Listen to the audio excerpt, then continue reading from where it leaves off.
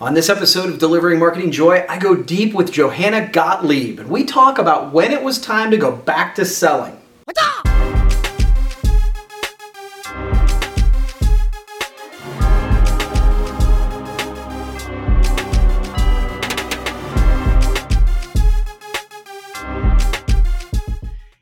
Hey there, and welcome to a brand new edition of Delivering Marketing Joy. I am your host, Kirby Hasseman, and joining me today is an absolute industry rock star. She's VP of Sales of Access Promotion. She's also Promo Kitchen Chair, so she's one of the bobbers and weavers of the promo industry, and I really appreciate you joining me today, Johanna Gottlieb. Hi, thanks for having me. I always love talking to you, and this is just fun to do. I totally agree. We're going to jump right in. But first, I do want to let people know that this Delivering Marketing Joy is brought to you by commonsku. commonsku is a wonderful order management program in the promotional products industry. If you want to get more done, stay more organized, and frankly, sell more, and why wouldn't you? commonsku has been a game changer for my business. I can only speak to that. But if you are interested in learning more about it, from presentation to invoicing, commonsku has you covered. You can go to commonsku.com. All right, Johanna, are you ready? I think so. All right, cool. So I mentioned sales sort of there really quickly. And during these strange times, what are some creative ideas you have seen people doing to try and serve clients? Yeah, I keep hearing the word pivot. It's almost impossible to use. Pivot and unprecedented are like the key words of this year. Yes, right. So for us, I know I had a large client that did a store program that launched in mid-March. So as soon as the world shut down, they did a rebrand and a store launch. So two big things. But, we made it happen. We worked with them through a soft launch, and we really wanted to get some nice lifestyle images up. Some of their employees who really drink the juice, we wanted them to be wearing apparel and swag and have photos taken in office, but there's no office to go to.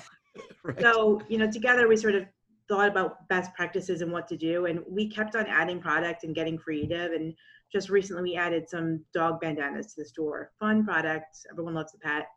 And just today I received a text message from my client with pictures of the CMO's dog. So we sent some overruns to her chief marketing officer, who has a dog that's apparently become like the champion for the brand. Perfect.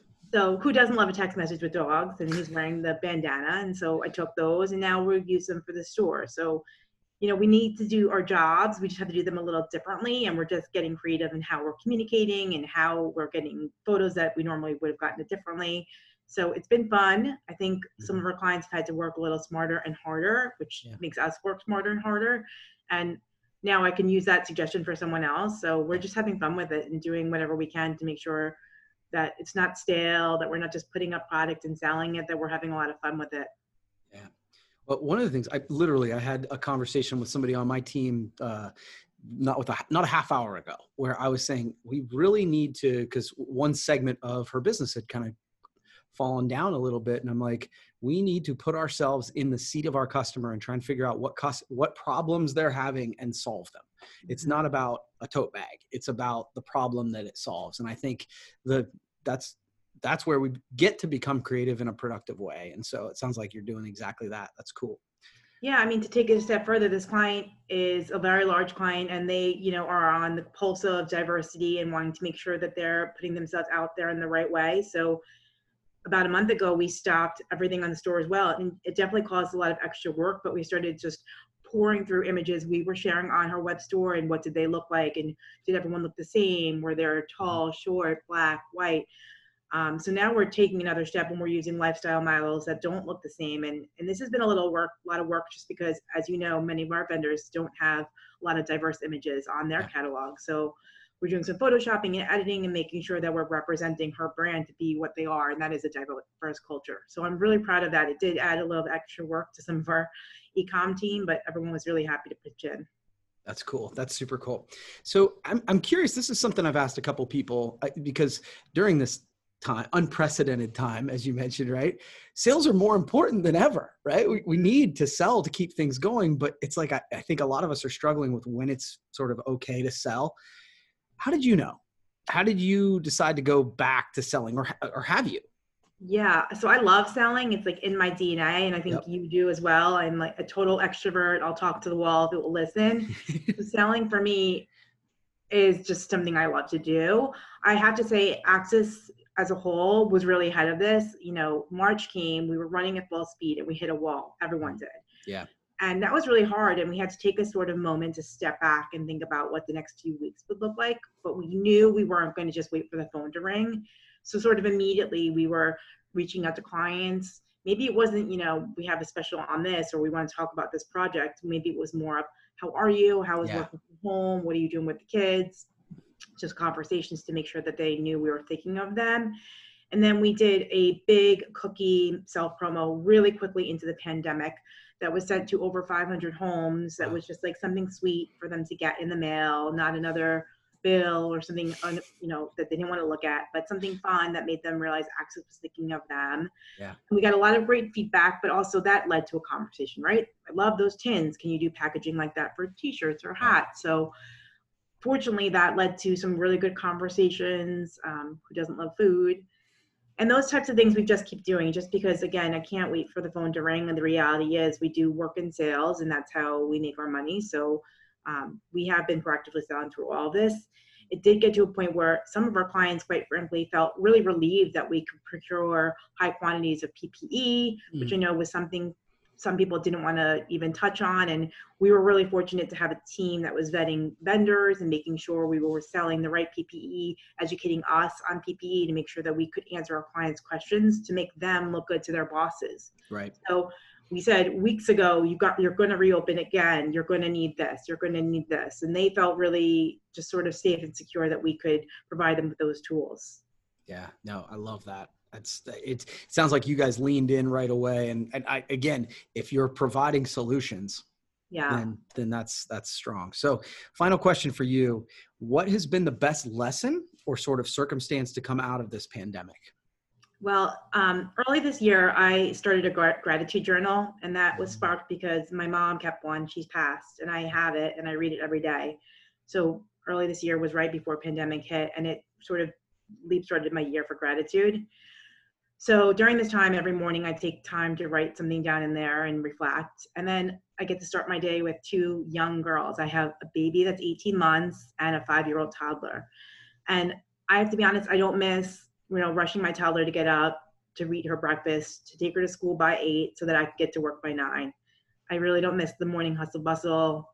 We have dress up in the morning now, and we do dance parties and play and eat together. And all those things are wonderful even before my day starts. I feel like I get to do those things. I'm very grateful that I can be more hands-on with them versus like seeing them maybe an hour a day. Yeah. My husband and I eat lunch almost every day together, with or without the kids, depending on their schedule. And I just said to him the other day, I've known you 15 years. I've never spent this much time with you or eaten so many consecutive meals with you. So maybe he hates it. I'm sure he does, but it's been fun. And it's been interesting. And I'm really grateful that they're healthy, we're safe. I get to go to a job every single day in my basement, albeit that I really am passionate about. I get to devote a little bit more time to Promo Kitchen, which I'm, again, really passionate about. So all of this has given me a little bit more time to devote to some things that I really care about. So I think you'll know, Joe, that I love that. Like I think gratitude is sort of the antidote for a lot of what ails us. And I please understand, I noticed the language, right? You get to. I think there's so many things in the world that we say we have to do. And so, yeah, that's cool. I still have to remind myself of it, but I try. I mean, you and me both. I did a workout the other day with a friend, socially distant, and we were tired and, bodies hurting. And we started our first mile, and I said, we get to use our bodies today. There are people that do not get to use their bodies the way that we're using them right now. And then great workout. Yeah. Love that. Love that. That is awesome. So you have answered my 3 questions. I give everybody a chance to ask me a question. Do you have one for me? Yeah. Okay. So I was really inspired and proud by a post you put on your blog early June. And to quote you, your blog was that you were part of the problem with things that are happening in America. And clearly not you personally, but I really like that you actually said something versus nothing, and you touched on that in your blog. So my question to you is, what are you doing now to change maybe the way that you're marketing yourself or thinking or educating clients? Or are you using different vendors? Are you asking your clients questions about their diversity programs? What are you doing to make a small change? No, I think that's a great question. And the short answer is I'm still not doing enough.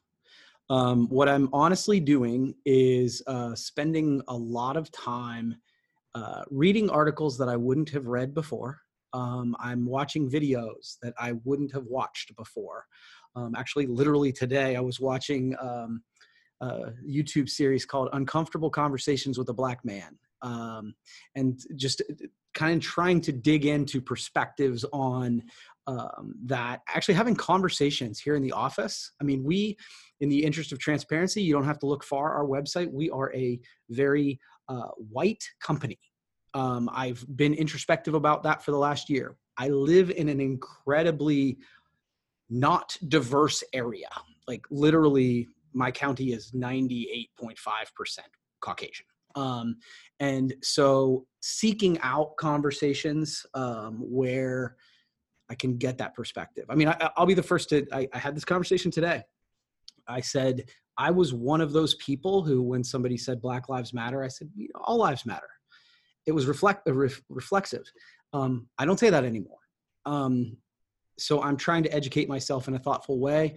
And it's been good to have those conversations and to just say, look, open mind, open heart, try to not, I think one of the challenges all of us have, I shouldn't say that. One of the challenges I have is to not be defensive. Sure. On my side, to be like, wait, I didn't do anything or whatever. And I think, that's probably historically been my response. But it's not about that. And I think that that's the part where I'm letting go of that so that I can truly hear perspective. My family and I went to a Black Lives Matter protest here in Coshocton, Ohio. And again, not my comfort zone.